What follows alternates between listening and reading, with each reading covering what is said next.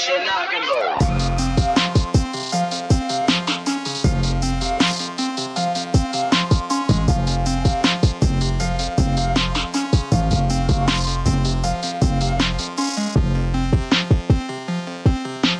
Welcome back to Do We Like Movies? I'm your host, Angel. And I'm the king of all podcasters, Javier. Or Javi. And this week we're talking about the 2014 movie Godzilla. So what's special about this movie compared to the other ones that we've done is I think this is the first one where we actually watched it in theaters together for the first time. Yeah, as you know, 2014 was not that long ago, so luckily Angel and I, are going to have very similar experiences. We were really hyped for this movie. We're huge kaiju fans. So it was just awesome to finally enjoy a good Godzilla movie as it came out. Because Angel and I, unfortunately, are, I don't know, maybe 10 years too young to remember Godzilla in his prime, or really that prime heyday of good Godzilla movies. Yeah, well, I mean, we're obviously way, way young, especially if you want to talk about movies from the Showa era, which is like the most famous, campy, beloved Godzilla fights all monsters, series. Mm-hmm. Godzilla it undergoes an evolution, right, in terms of the franchise. So we spoke about this a little bit off mic, but we both really do get into kaiju movies. And I'm specifically a giant nerd for the Godzilla franchise itself. I just really like giant monsters and giant robots and anything that's bigger than it should be. I'm just a huge fan of stuff like that. When I was younger, I was definitely more into the Godzilla fights monsters era of movies. Oh, okay. It is a really simple thing to get into when you're young, right?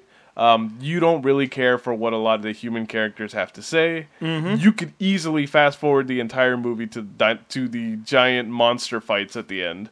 And I actually did. I remember doing that a lot with the earlier movies where my dad would just rent them for me, and then I would just fast forward to the last 30 minutes of the movie. Because you knew exactly what was there at the end. Yeah, which is funny because that's some foreshadowing for something I might mention later in this movie. We get into it.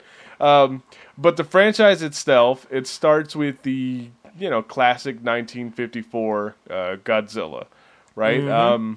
It was a movie that came out about a decade after the end of World War II. It's a movie that's got a lot of sharp political commentary, and it's easy to forget just how dark the origins of this character are. In the original film, one of the things that makes Godzilla's attack on Japan devastating is that on top of the fact that he's destroying buildings, Godzilla is essentially clothed in radiation. So he's like a walking nuclear bomb in many ways. And a lot of the damage that comes from his, from his attack on Tokyo is not just people who are caught in earthquakes or buildings that collapse, but lots of them with radiation poisoning. And it's, again, it's very grim. It's very dark. The movie has a scientist character whose last name is Serizawa, and which is why, we'll get into it more as we get into this movie. But I love that this movie brings that back. Gareth Edwards has a love for the Godzilla mythos, and just even with his Star Wars movie, he's the kind of guy who likes calling back to beloved moments in a franchise. Mm-hmm. So the reference of the name Serizawa comes from the original movie. Mm-hmm. And what Serizawa does is he creates an oxygen destroyer machine that basically vaporizes and poisons the oxygen and water or something, right? It is one of those things that just and there's a lot of suspension of disbelief. It's universal monster science. Yeah. Because this device, whatever it does, doesn't really make the water disappear. It's just he triggers it, and then Godzilla's bones just land at the bottom of the sea after. So it's a little ridiculous. But a lot of the arguments in that movie among the characters are whether or not they should have such a powerful weapon. and whether or not they should use such a powerful weapon. And that's a very poignant topic for a movie from a country, of all countries, a country that was the direct victim of a nuclear bomb. And to me, my favorite movies in the Godzilla franchise as an adult now are those movies. The movies that the movies that are dealing with those issues, right? Mm-hmm. I thought that this movie was going to play into that a lot, which is why I got super excited about it. Mm-hmm. They tried to do Godzilla, like bring him into American films for the first time around the 1980s. In like a failed film that never got made. I think the most famous never been made Godzilla movie is actually from was supposed to be released in 1994. And if you go and do a Google search online, you could even find, if you search Godzilla 1994, you can find the poster that was supposed to be for that movie. Really? And you can also see some of the mocks for Godzilla and the monster that he was supposed to be fighting in it. So I can actually go into that. So why did it get scrapped?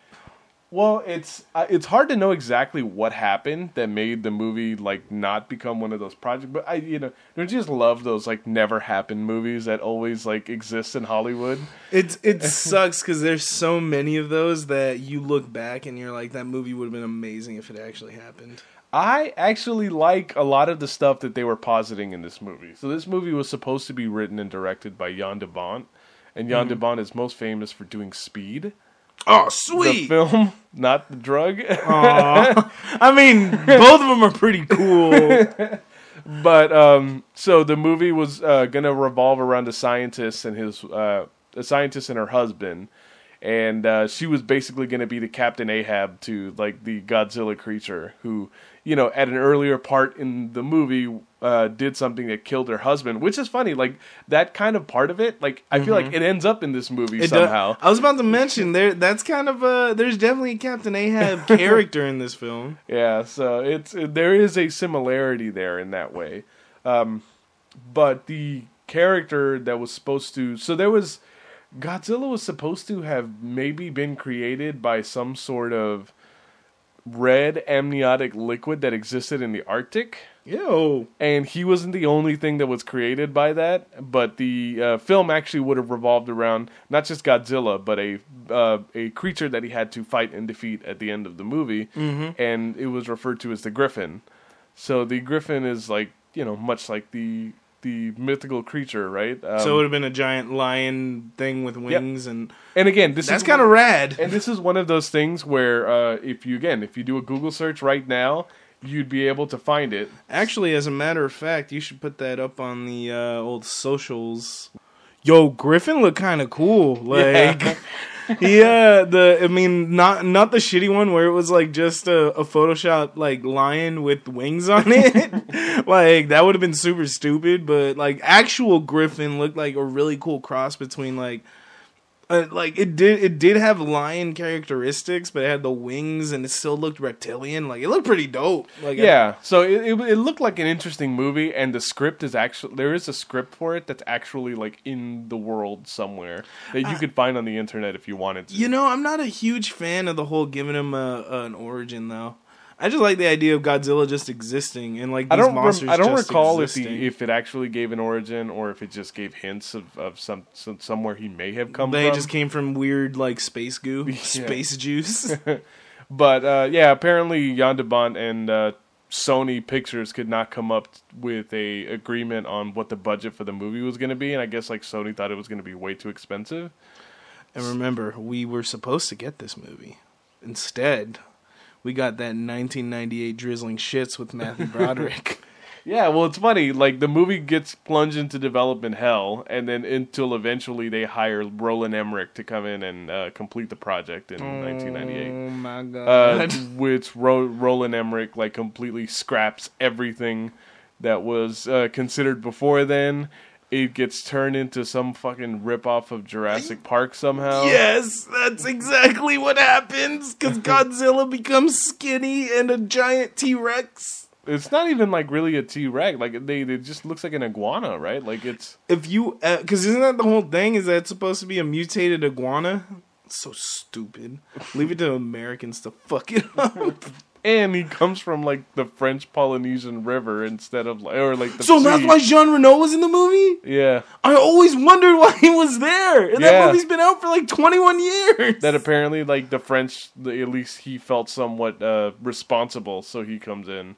Like, it actually featured 0 Japanese characters at all, except for the cartoonish fisherman who is filmed saying Gojira into someone's lighter that's like moving back and forth.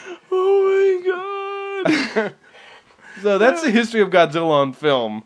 And so the Japanese Godzilla movies, they undergo a phase where after the original darker chapters, they're like, let's lighten it up real quick. Yeah, they go into like a mega campy era where, Godzilla has, fights all Mothra and Bathra and Rodan. Yeah. And Well, Rodan was its own thing too. And same as Gamera, right? Like Gamera, but Gamera wasn't Toho. Isn't a Toho monster. No, it's not a Toho monster. That's why he's the best. And it's just really good. Like then Destroy All Monsters came out in the 60s too, which is a bit of a darker take, and it's where like all the monsters attack like different places in the world.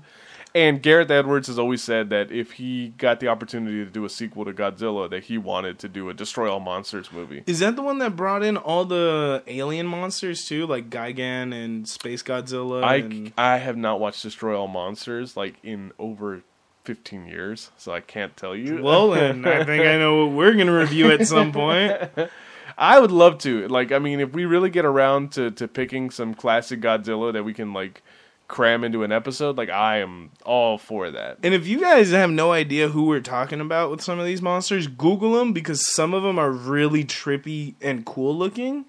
Like Gigan is a weird robo bird T-Rex thing. Like they're really trippy looking. Like they're actually very creative like monsters, and I think that's why I'm a huge fan of the franchise. Is just the like, how can a human come up with how some of these things look like? They're really cool. Like, yeah, you got your basic looking ones like Ardonis. I never know how to pronounce his name, and like Rodan. But then you have like, King Ghidorah, and it just like, or Ghidorah, depending how much of a purist you are. But yeah, there's just some really cool concepts for what these monsters look like. Right, and also like there was the tradition of Americans like watering it down and making terrible versions of it from the very beginning, right? Like the original 1954 Godzilla, it is a very just wonderful standalone movie. And when it was released in the States, they so the name Godzilla King of the Monsters was the American title to the original Godzilla movie. Really? And what they did was they added an American character in it who was a reporter, and it was Raymond Burr, who I think a lot of people would know from Perry Mason. People who are was Perry much Mason? older, yeah. Aw, I was hoping it was gonna be Matlock, so you can hear my Abe Simpson impression. But and it's just kind of like I've seen that version of it too, and it's pretty whack. Because, like, he's, as Godzilla's, like, destroying Japan, like, he's telling the audience that Godzilla's destroying Japan, and it's just, like, I'm like, you know what, like, don't fuck with perfection, like... There we go again, throwing our dicks where it don't need to be. Yeah, and it's just like overall, like he feels like a character that was thrown in, like in the last minute as well. Yeah, like there's scenes where all the characters from Gojira are actually talking to each other, and then like he'll be like in the corner. He'll be in the corner where he was like the only guy on screen saying lines. It would be hilarious if they just like was so on the nose about how American he was, and they're like, "Hey, Johnny Freedom." His name was. It's really funny. I swear to God, what? Steve Martin. Wow, that's pretty American. Yeah. It could have been Steve Rogers. And I guess Steve Freedom Man Rogers. And so after Godzilla kind of goes into hibernation, I mean like the series itself, right? Like that's very on point. After the 70s, like it just kind of like goes away for a while and goes dormant, right? They bring it back in 1984 with Godzilla Returns. And Godzilla Returns was supposed to be the Japanese bringing it back. So in this continuity, it's the second time Godzilla's ever attacked Japan. And even though it's a much more gritty take on it than any of the films of the last decade were, there was still a point where they had like a futuristic, like they call it a Super X fighter, like it looked like a spaceship. Fuck yeah! That was supposed to be used to try to destroy Godzilla at one point in the movie. Man, I love how much Japan doesn't give a fuck about just how cool and like stupid their science things are. Well, the American rights for that movie, for Godzilla Returns, were sold to New World Pictures, Roger Corman, right? Mm-hmm. Who is famously like the dirt cheap, like, Hollywood director who would just love to just make a movie as cheap as possible, right? So, but what he did was actually pretty interesting. Was they bought the rights to it, and then they brought Raymond Burr back as a much older man. Why? You picked the worst one! To essentially be like, returning as the character of Steve Martin in this new Godzilla franchise.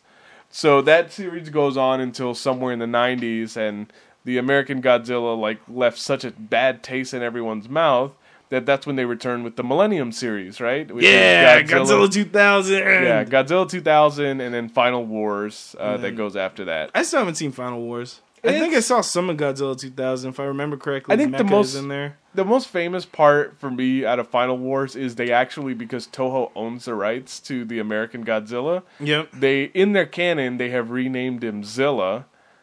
Because essentially saying that the Americans took the god out of Godzilla. Ooh! But so the CGI Zilla from the '98 movie actually appears in Final Wars at one point, and he gets completely obliterated by Godzilla in like 3 seconds.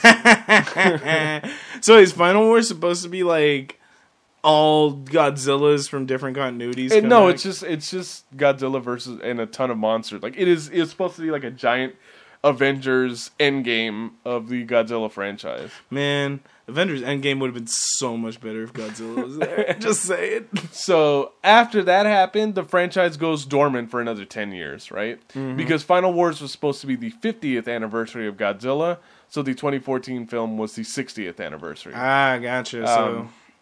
But in between that time, like I know there was a long period of time where we weren't getting any kind of kaiju movies, and like Jurassic Park wasn't even a thing. Like Jurassic Park 4 was in development hell for like 15 years. I mean, if you really want to consider Jurassic Park 4 a kaiju movie, you can. No, I mean I'm just talking about like just anything with giant monsters. Yeah, like at least in American filmmaking. Well, we got right? The Host. Well, yeah, but.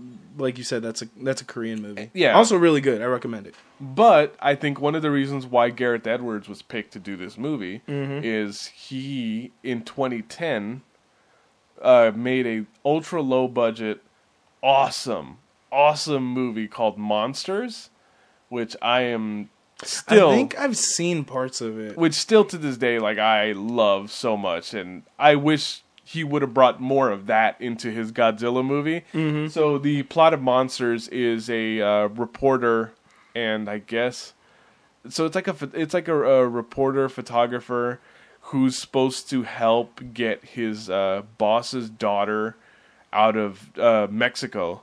And that's right. Mexico in this like story has like been dealing with the fallout of monsters from outer space coming, and like this is a world where now like we just live in this world where monsters like level the world all the time. Like we have these very Pacific Rim-esque, right? Like you just learn to live with all these giant monsters that fuck your life up. Except the sharp commentary that comes out of it, and some people would call it obvious, but you know what?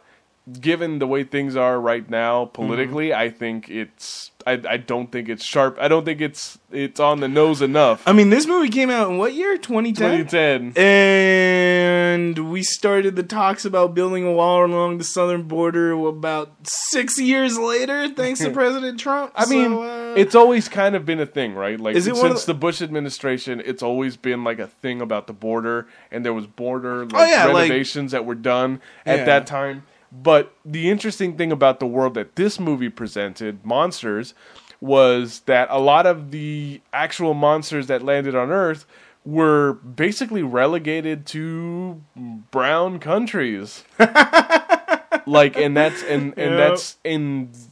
They spend the entire time traveling up Mexico to get to the border, and by the time they get to the border, they realize that it's a just a big ass wall, gigantic wall, and sure, the commentary is obvious, but in this time, it's like, it should be obvious. It sounds like libtard propaganda. I don't like it. This is why I'm joining the Space Force to fight the Space Mexicans. So, I found out this guy was going to be the one that did Godzilla. I was super excited for it.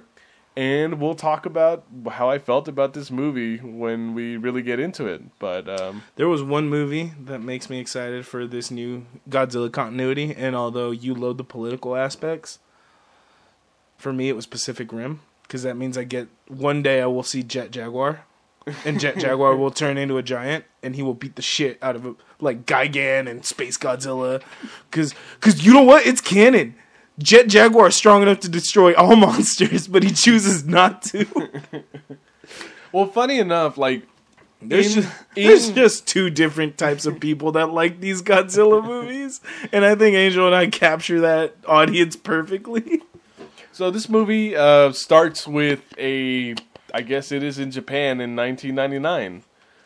And this is supposed to be the opening credits obviously show something in 1954, right? Where the original Godzilla was made.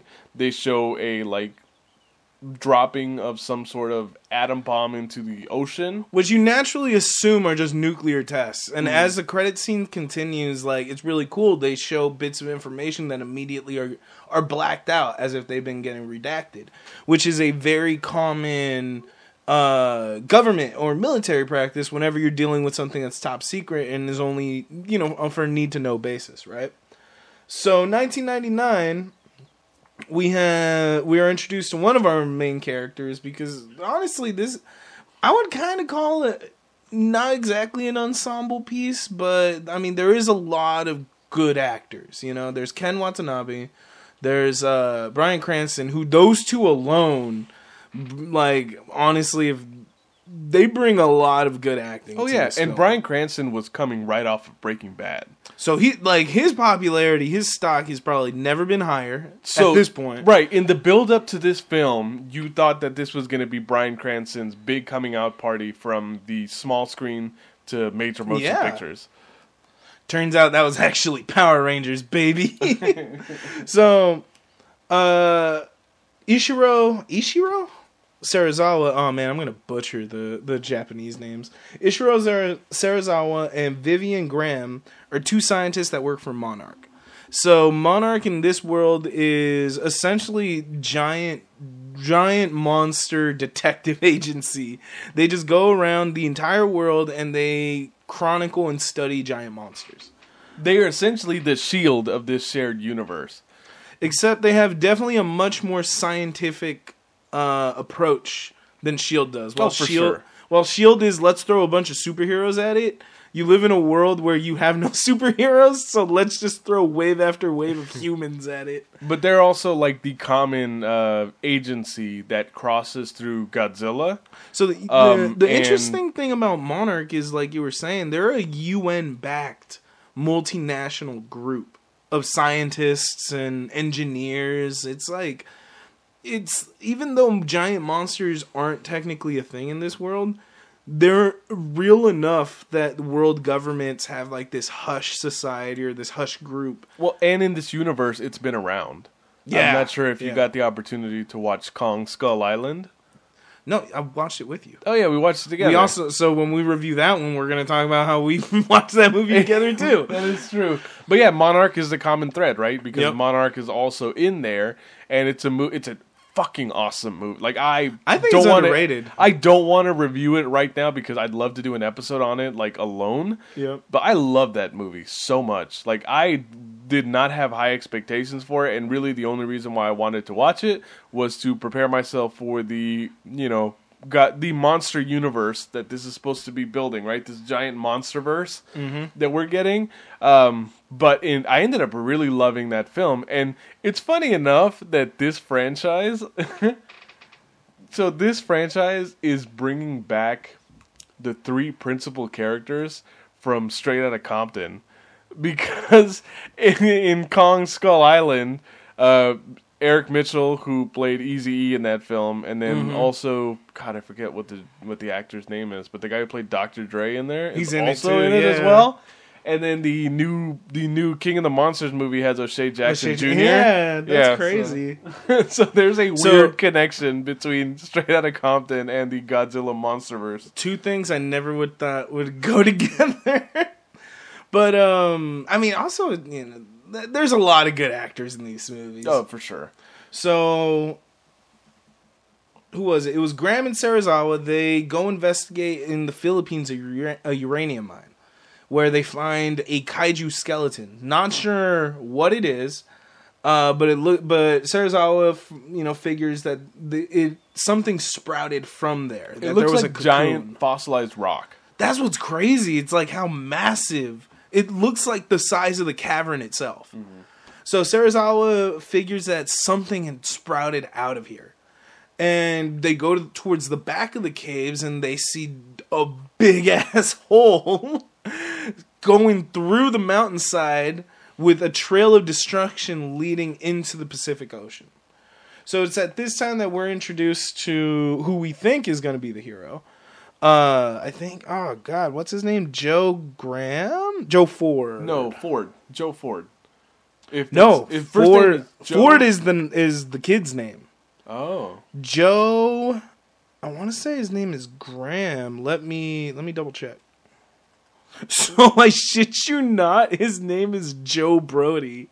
So for my Hood Slam fans on that also listen to our podcast, you got it here first. Confirmed. Bryan Cranston's character was named after Broseph Joe Brody. Just saying. So he is like the lead engineer at this. I don't know if engineer would be the term, but he's like the lead guy at this nuclear power plant, based out of what's this? Janjira. The nuclear power plant in Japan. So there's a lot of unusual seismic activity, a lot of stuff that's really setting off the whistle bells. But we get to see the kind of relationship Joe has with his family. And I don't know, I could be wrong. I could have misread the scene, but to me the vibe I got was that he doesn't really have the best relationship with his family. Absolutely not. He seems like the kind of guy that like throws himself completely into his work, to the point where it's almost obsessive, Right. Meanwhile, his son Ford Brody is, he's like maybe 12 years old, growing up in Japan, at least right now. You can tell he has a much better experience or a much better relationship with his mom at the time. Yeah. So when, they drop him off at school, they go to the nuclear power plant. The seismic activity going on actually causes a breach in the nuclear core. And and it, causes a giant, essentially a meltdown, right? Mm. So Joe has to make a choice. They get everyone out of they evacuate the plant. Joe's wife, Sandra, is running. She's booking it along with the team that goes in to try to contain the breach, and they're booking it. And Joe has to make a very difficult decision, which is contain the fallout, the nuclear fallout, or save his wife, risking everybody. So he ends up deciding to close the shutter doors, saving the island from further nuclear destruction. However, dooming his wife and the rest of the researchers to their death in the nuclear fallout. There is explosions off into the distance, and while they're able to escape, there's also like a lot of tremors and a lot of stuff that causes the destruction of the plant. Cuts to 15 years later. So we get introduced to Ford Brody, who people will remember from the Kick-Ass series. Yeah. So this is another guy who I thought I had a lot of really warm and fuzzy thoughts about Aaron Taylor Johnson, like when I watched Kick-Ass, because I just loved that movie so much. It was good. When it came out. I thought this guy was going to be a star. He and his co-star, Elizabeth Olsen. Yep. They were The both good Olsen sister. They were both slated to just the very next year. They're both playing brother and sister in Avengers: Age of Ultron. That makes this movie super weird all of a sudden, because here they're married. Elizabeth Olsen plays Elle. I think her name's Elle Ford, and they have a child. I think his name is Sam. So they're a nice little cute family, and I was like, oh, they actually look kind of cute together. And then, a year later, I watch Age of Ultron, they're like, nah, we're brother and sister. And I'm like, you know what? Comic book fans will acknowledge that, what's her name? Scarlet Witch and Quicksilver were totally bumping uglies in the comic book series, so... Well, I'll just say this: I thought that Aaron Taylor Johnson was going to be a big star, and I thought he was going to be a really good actor. And I have to admit, like, the stuff I've seen him in, I don't like him. Elizabeth Olsen is like the only person to blow up after this movie. That's really interesting to me. Like, because I really thought that Bryan Cranston was going to break out and become a big super serious Hollywood actor. I thought that Kick-Ass Kid was going to break out and try to become like a new action hero or some shit. And it's like both of them kind of fell flat, They're so flat. And it's unfortunate that this movie is... I think the biggest criticism of this movie, and something I didn't want to see for a very long time until recently when I watched this for this podcast... I don't like the human characters in this movie. I am glad you said it, because I was going to say it. The human characters are so fucking insufferable in this movie. And pretty stupid. If it's not Serizawa, I ain't fucking with it. Yeah, like there's a reason why he's one of the only people that are coming back. And I'm not going to lie, like, I like Joe Brody because he's also like the dark side. He's like the dark side of your researchers, right? Because like we were mentioning, he becomes like that Captain Ahab character. Over these last 15 years, he's completely obsessed with what happened at the nuclear power plant. Because then the United States government, as well as the Japanese government, have quarantined the zone. They've quarantined the area that they all lived in, and there's they don't let people in. And he essentially becomes like doing a callback to Zodiac. He becomes Robert Graysmith. Like, he becomes obsessed with what happened at that power plant. He becomes obsessed with finding the truth, to the point that he becomes estranged from his son. And even though he's not a likable character, I like him because of what he represents. When you have the flip side, that curiosity, that sense of wonder over these monsters, this respect and fear, but at the same time the wonder Serizawa has. I think it's a good contrast to that character. I think this movie is highly hurt in my esteem because 2 years later, we get Shin Godzilla. Shin Godzilla comes out from Toho Studios, and let me just say, to anyone who has any interest in actual fan-fucking-tastic Godzilla story, like, that is probably... It has to be my second favorite after the first one now. Mm-hmm. Like, it is really freaking good. And the point of Godzilla in that movie is that he's less of a monster. I mean, obviously he's a monster. But he's barely sentient. And he's more of a force of nature in that. And that's what's so crazy about it. Dude. And that movie, like, revolves around how the government of Japan is going to deal with it. Now, the problem I have in this movie is that I cannot get into any of the human characters at all. Shin Godzilla, despite the fact that none of the characters in Shin Godzilla they're not emotionally bringing me in, but they're interesting and funny enough. Like, there's enough comedy there. Like, there's a certain section of the movie where it's just like the misfits that are all trying to, that are all the people that are willing to believe the protagonist that, what they should do, and it's all the guys that are like, I don't give a fuck what my boss thinks. And part of why I really like that is because the underlying commentary in that, because Shin Godzilla won the Japanese equivalent of the Academy Award. As it should have. It was really well done. And part of what the story was trying to get across is that Japan has spent way too much time listening to older people with old ideas. Mm-hmm. And the heroes in that movie are the younger politicians who have new, fresh ideas. And they're actually the ones that end up defeating Godzilla in that film. And it's so crazy to me. And again, I was mentioning this earlier when we were watching a little bit of the movie to kind of refresh our memory. It tells you such a big difference in the cultural... the cultures between the U.S. and Japan, because the heroes in Shin Godzilla aren't fucking spec ops soldiers. They're not fucking career military.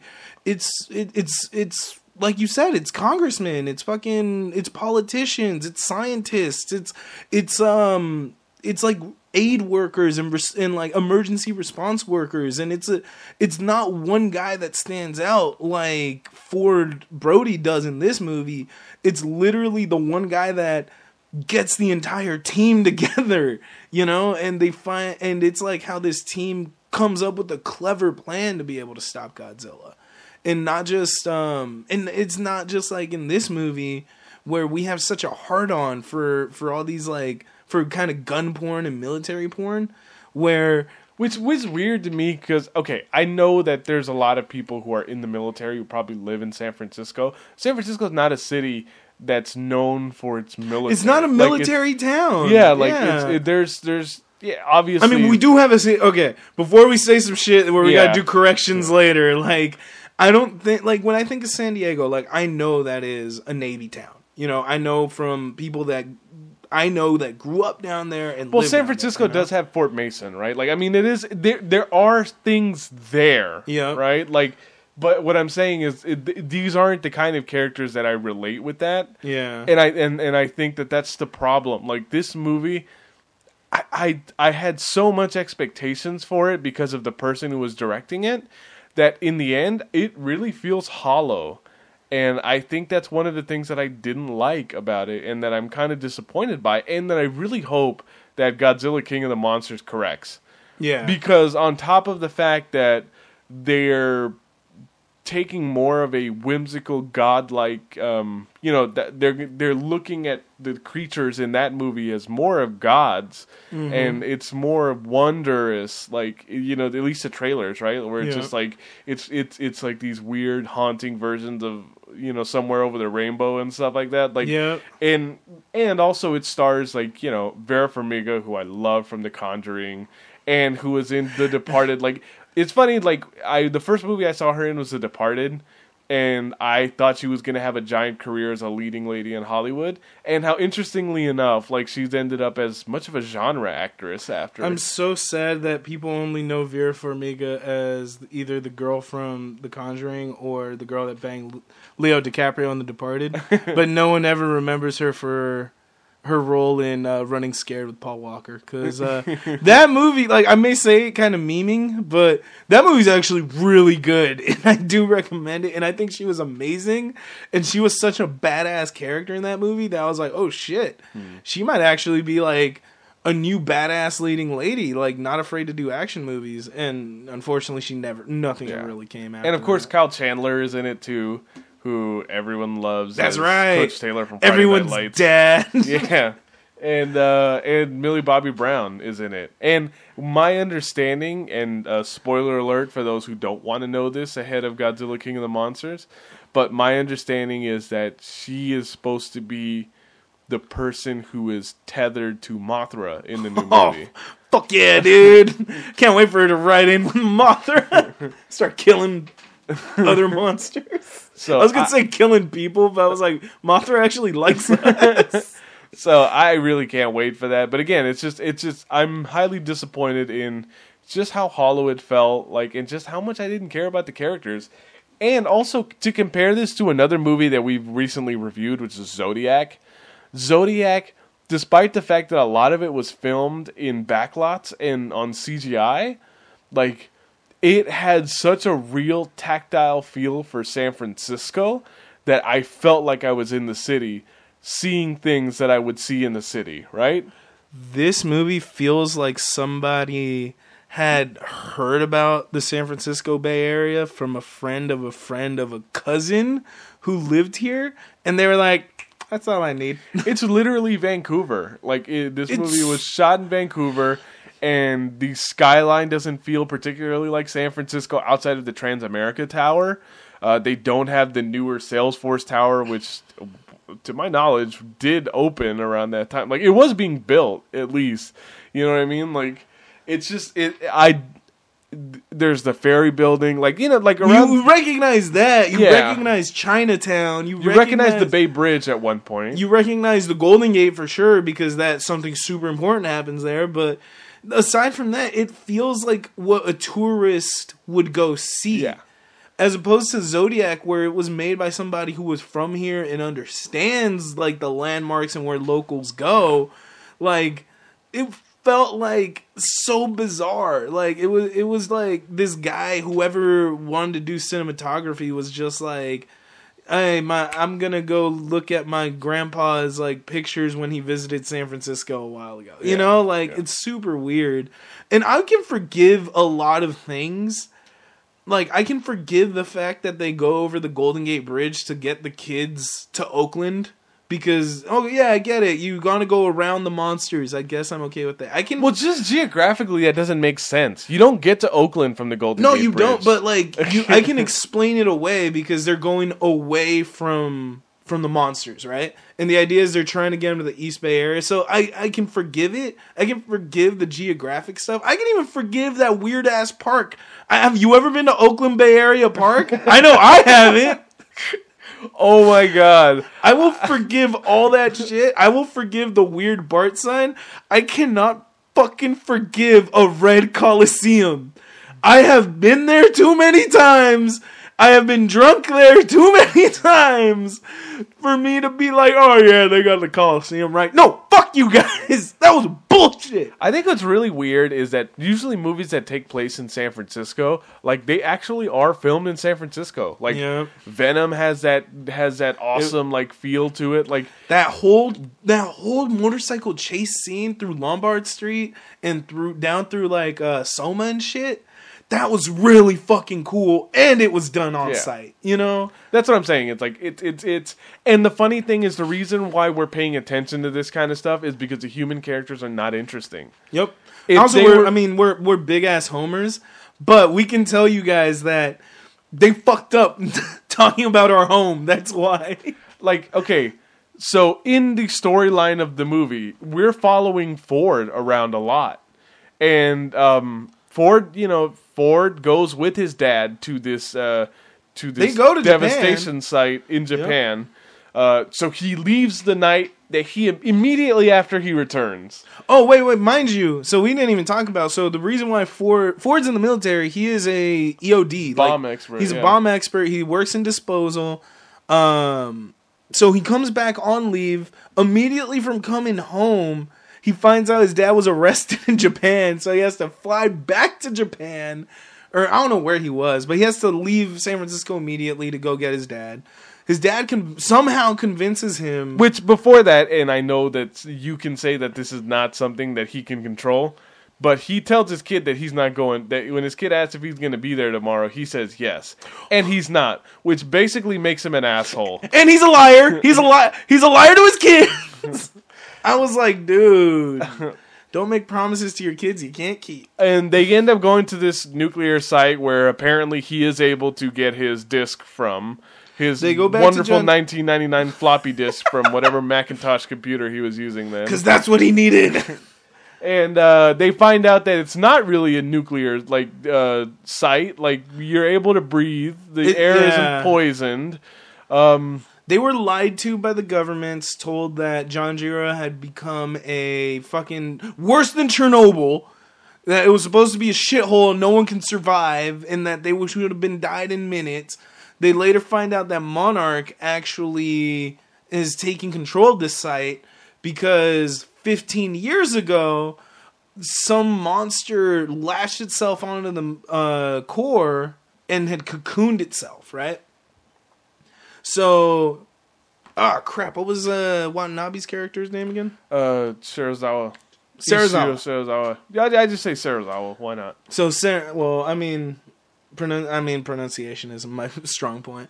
But Serizawa finds out that Brody's he's in the area, so he demands he gets brought in because he's the only man that knows what happened that day. He was there.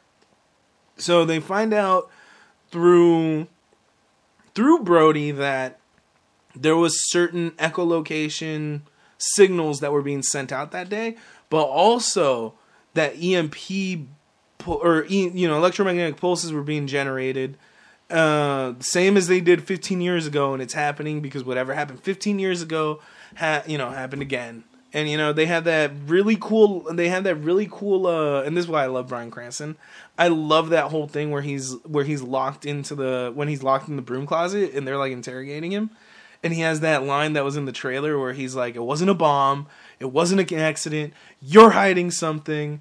And then he goes on and he goes on his crazy old man rant. Right, because he screams, "It's going to take us back to the Stone Age. It's going to take us back to the Stone Age." And then I think he says something to the effect that, it killed his wife or some shit like that. And this is what I'm saying, is where I really feel for Bryan Cranston. Which you can kind of feel for him, but he also doesn't know how old, Ford's son is. Again, I'm not forgiving him. He's a shitty dad. Much like his son, he is an asshole. Man, the Brody clans are fucking assholes. Brodies are just bad dads, apparently. And, all right, well, fine. This is where the monster now, comes free. And you find out that is what was causing all the EMP waves and all that shit. Yep. It is the Muto, which is the massive, unidentified terrestrial organism. Even though it can fly, which I think one of the Navy officers points out. Yeah. And that's the other thing. Immediately after Monarch fucks up, the military comes in and is like, "Later, fuckers, we got this." So for some reason, while all of this happens, what's his face? Bryan Cranston's character, Joe, ends up dying. Well, he dies when the Muto flies away and destroys the rest of the site. Which, goodbye, he's done for the rest of this movie. Hey, you guys thought he was gonna be fighting Godzilla? Surprise, bitch! So now the younger Brody is the person who we have to follow. Brody, the most just uncharismatic lead. I really fucking feel for him because I loved him in Kick-Ass, but I think he can only play those awkward types of characters. This is the portion of the movie where I start feeling like I'm a 6-year-old myself watching those old Japanese Godzilla movies where I was ready to skip all the human characters and go straight to the end of the movie where he fought monsters. And I think you were totally okay because the only times we see the monsters from here on out are maybe 3 times, and because most of the time Godzilla's swimming, he's swimming to San Francisco. The Muto is flying, but we don't really get much action from him, the flying one. And then there's the female Muto, which is, where was she?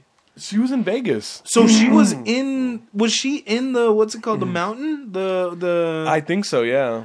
So she was eating nuclear fallout from there so that she can get all big and pregnant.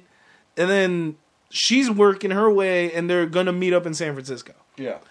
And that's it, really. I mean, we get a little bit of action when Ford Brody, thank you. When he gets to Honolulu, where Godzilla causes a tsunami. Yeah. And this is when I was like, we get our first real look at what Godzilla looks like, and holy shit, is he a chonkers. He's huge. He is huge. What do you think of the Godzilla design from this movie? He's a thick boy. I like it because he looks different. Yeah. I like it. I mean, I get the joke. This is probably the biggest he'd been to date, right? Because I'm pretty sure Shin Godzilla is bigger than him. Shin Godzilla is bigger. And then if you watch the Netflix Godzilla series, the planet, the Godzilla planet, is Yeah. the largest one. Really? I didn't know that. Oh, I would love to show you a chart. I'll post that on our social media too. Oh, which by the way, also to make time, go on and check out that Netflix Godzilla series. It's a 3-part anime. I think each part is like 2 hours, but it's actually really well done. And I think, like Angel was saying, it's one of those that captures what Godzilla movies are supposed to be like. And I think that one in particular does a really good job of. I mean, it essentially says "fuck off" to the human characters and focuses on holy shit, there's a giant monster, and holy shit, that thing is huge. This is Shin Godzilla. So Shin Godzilla stands at about 118.5 kilometers. This is 2014 Godzilla. Which stands at 108 kilometers. And then the Planet Godzilla, which is 300 motherfucking meters. Holy shit, dude. Or kilometers. Yep. Oh, no, I'm sorry. I was misreading it. So the other Godzillas, 300 meters. They're in meters. So 118 meters, 108 meters, and then 300 meters, baby. Yeah. Oh, that's right. There was that scene where they're like, what's that mountain range? And it turns out it's Godzilla. Yeah, that's right. But that one's really cool. That one's set in the future where apparently the world becomes uninhabitable due to nuclear warfare. And that allowed Godzilla to grow and become the biggest we have ever seen him. Right. Really good anime. Check it out if you guys want. So, it's... Oh, yeah, in Honolulu. So instead of caring for his own child, Brody decides to take on this other little boy that he finds who gets separated from his family. It's nice that he tries to save him. And I think this is the movie's attempt to make him likable. I think they're pulling back on the reins. The whole time I was like, oh my god, this kid turns into his short round. Well, the thing too, like where they showed the tsunami that gets caused by Godzilla appearing, I hated how fake it looked. It looked so bad. And what's really crazy is that if you watch Shin Godzilla, they do a similar scene where Godzilla comes out from the ocean, but the way they shoot it is very much like the 2011 earthquake tsunami that took place in Japan, because those videos were all over YouTube, right? What? And you mean the country that experienced the destruction of a tsunami firsthand knew how to film a tsunami? Well, it's one of those things where, like, God, does it feel real? Like, it feels so real. And this should feel real, but there's so much about it that's just false.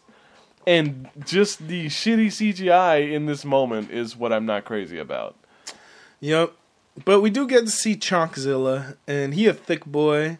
But you pointed it out, he looks very bear-like. He does not look reptilian, really. Not completely reptilian. No, and I think what was the name of the director?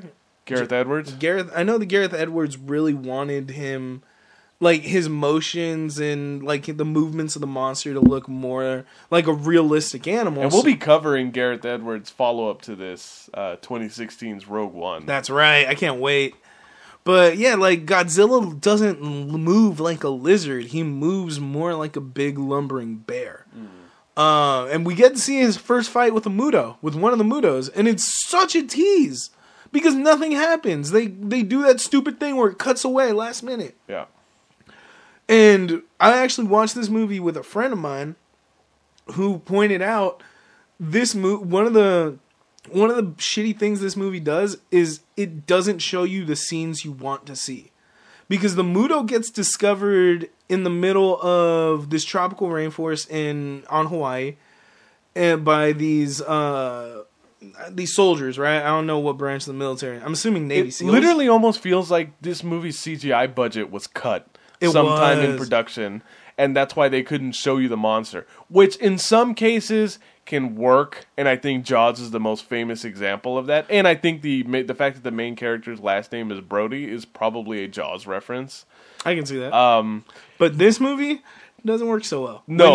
When you're marketing your entire movie on how cool your monsters look, and I only see them for maybe 10 minutes out of a 2-hour movie, that's not so good. Right, and there's only one section of the film, which is when Godzilla and the Mutos finally arrive into San Francisco.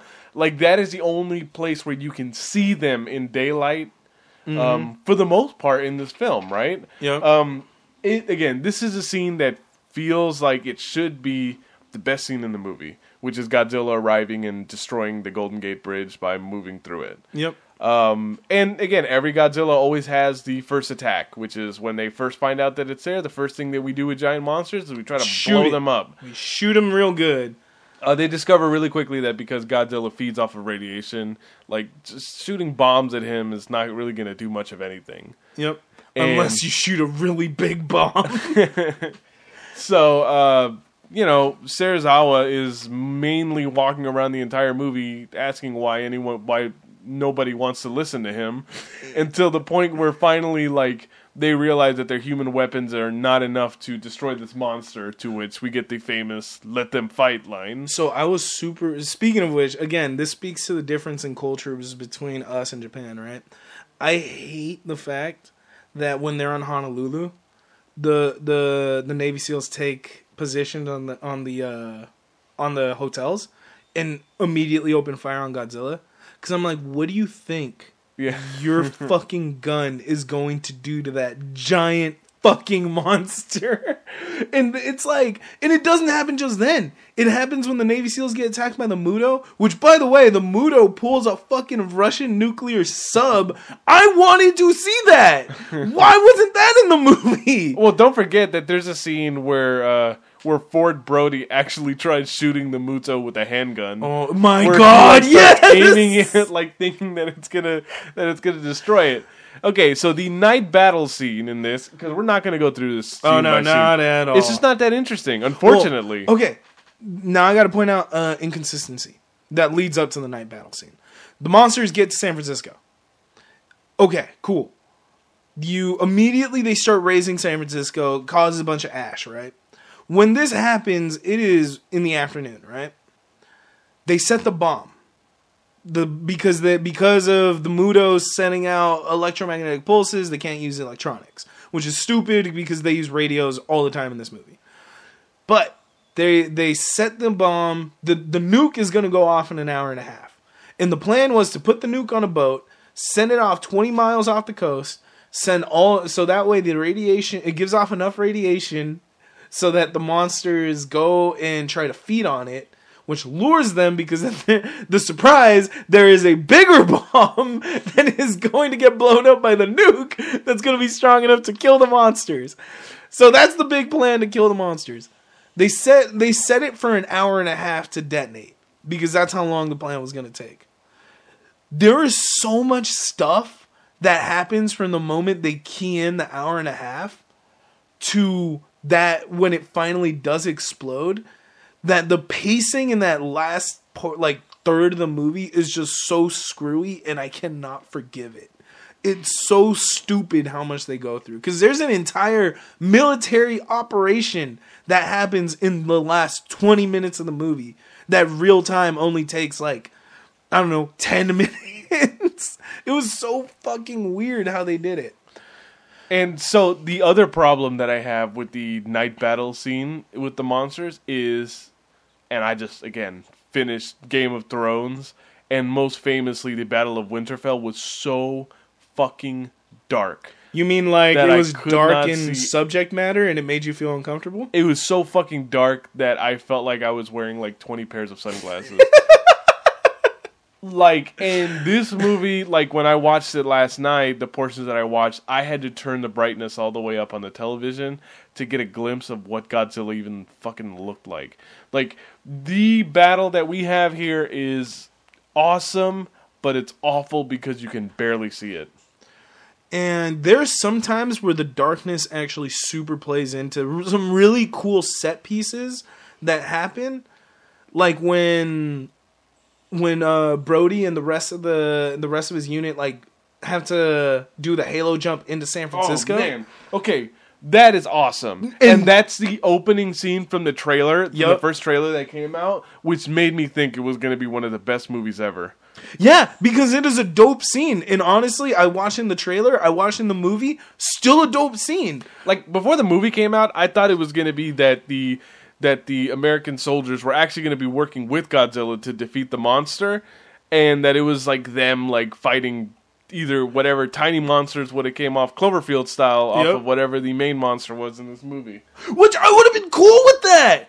If that was like the weird subplot you have for your shitty human characters, fine. I don't give a shit. But you picked the worst possible way. I wish J.J. Abrams would just fucking let his Cloverfield series like cross over with Godzilla one day. Oh my god, dude. I don't know, after the Cloverfield paradox, that movie's kind of weird. It fucking might. But they have that awesome scene where they parachute through. The other scene that the darkness really works for is when what's his name? When Godzilla charges up the nuclear fire blast. And it starts by charging from the tip of his tail all the way up through his back, start glowing blue right before he shoots fire at the Muto. Mm-hmm. I was like, that was fucking cool. And the only way you can achieve that effect is if you have a really dark background because of the contrast, right? So the fights continue. The small Muto gets dispatched right away. A lot of this final fight is Godzilla getting his ass kicked. And then we get that lovely scene that you pointed out where it looks like Godzilla gets thrown into a building. The building crashes down on him. He looks like he's dead. And then the female Muto, after losing her babies and after losing her baby daddy, is going to eat the nuclear bomb. Brody thinks that with his little 9mm piece, he can fight off this monster one last time. Mm. And then we get that awesome scene where Godzilla saves Brody last possible minute by grabbing the Muto, pulling her head back, almost ripping her jaws open, and shooting fire down her fucking throat in one of the coolest, most metal scenes I have ever seen. And again, another contrast between this and Shin Godzilla. Shin Godzilla, like, he does a ridiculous amount of damage, like when he finally does the radiation breath. Yep. And in that movie, I remember the theater being like stone silent when that happened because it was tragic, right? Like, because he was destroying it was people. Devastating to watch. Yeah. And in this movie, it was more of a monster battle royale at this point. So it was a cheer moment when Godzilla finally grabs a Muto by the mouth and shoots fire down its throat. Fucking metal music intensifies. It just it was so fucking dope. Yeah, I definitely like the end of this movie. And I love that it ends very shortly after that. Right. I think they knew that you were going to shoot your load all over Godzilla killing the Muto. And then, they had the fucking, like, decency to end the movie. Brody reunites his family, don't give a fuck. It just ends with Godzilla going back into the Pacific Ocean and cuts to black. And before then, too, like, that's when the Brodies are reunited finally at the end of the film. In what's supposed to be the Oakland Coliseum. Oh my god, not again. And, in the Jumbotron, they actually see a news report that's showing Godzilla to where it, like, says King of the Monsters and Savior of our city. Which I kind of get, but I kind of don't get it because he didn't save the city, though! He contributed to the city being destroyed as well, but I guess he kept it from being more destroyed. I actually think if Godzilla didn't show up, it wouldn't have been as destroyed. The Golden Gate would still be there. But what I do love about this is that very much like the classic Japanese Godzilla Showa series, the movie ends the way most of those movies did, which was Godzilla being triumphant in the end and going right back into the ocean to come back to fight another day. He's like, call me when you need me, bitches. And he goes back into the water. I will say I love the Godzilla theme in this movie. Like, I love the music. It's great. Dope. So, this was a very interesting review. Right. Because it's a different flavor of episode than what we've normally done. And I think the reason for that is because this is a series that has so much to it, right? Yeah.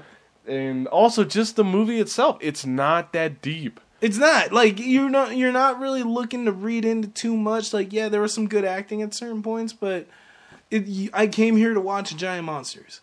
And I think the only thing we can ask ourselves now is, do we like this movie?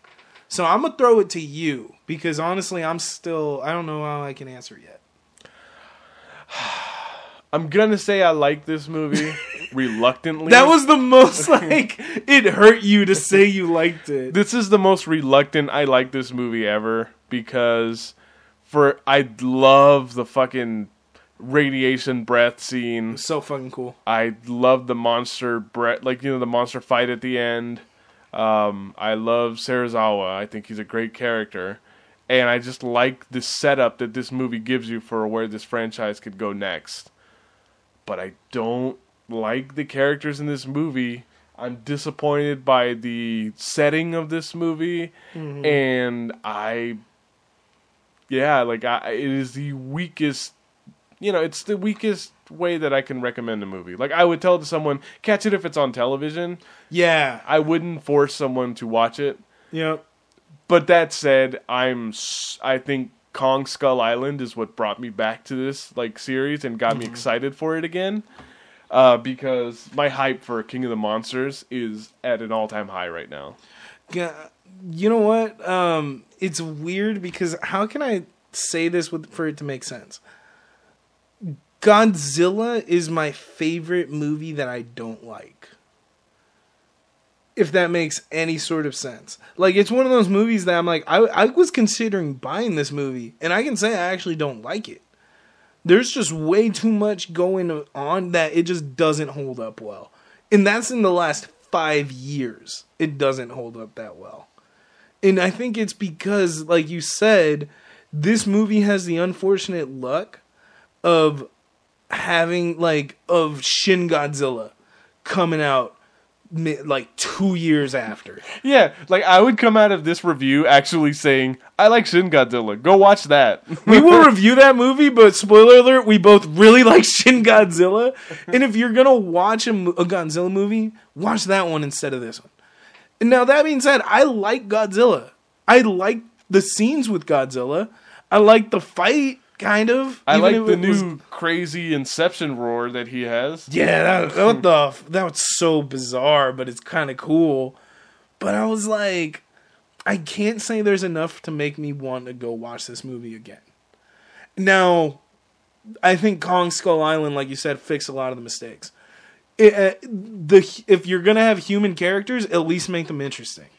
And boy, did they do that with Kong Skull Island. Yep. And all I will say around that is Samuel motherfucking Jackson. It's funny that your favorite was Samuel L. Jackson, because my favorite from that movie is John C. Reilly. I think he did so fucking good in that movie.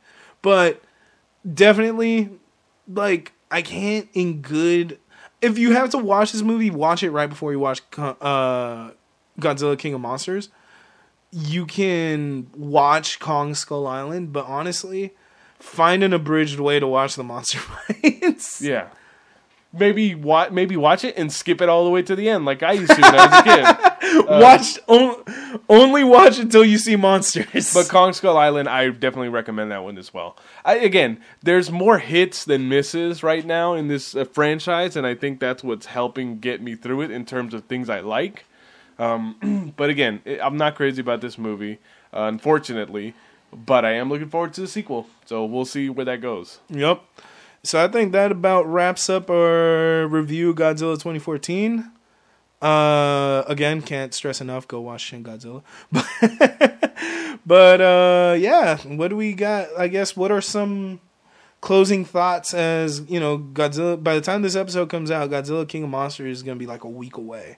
So what's your hype level for King of Monsters? Sounds like you're really hype. Oh yeah, I'm all-time high hype. I think this one I have more hype for than the 2014 one, to be honest. Yeah, I can see that. 2014, I was a little bit of a surprise, and it came out very quickly.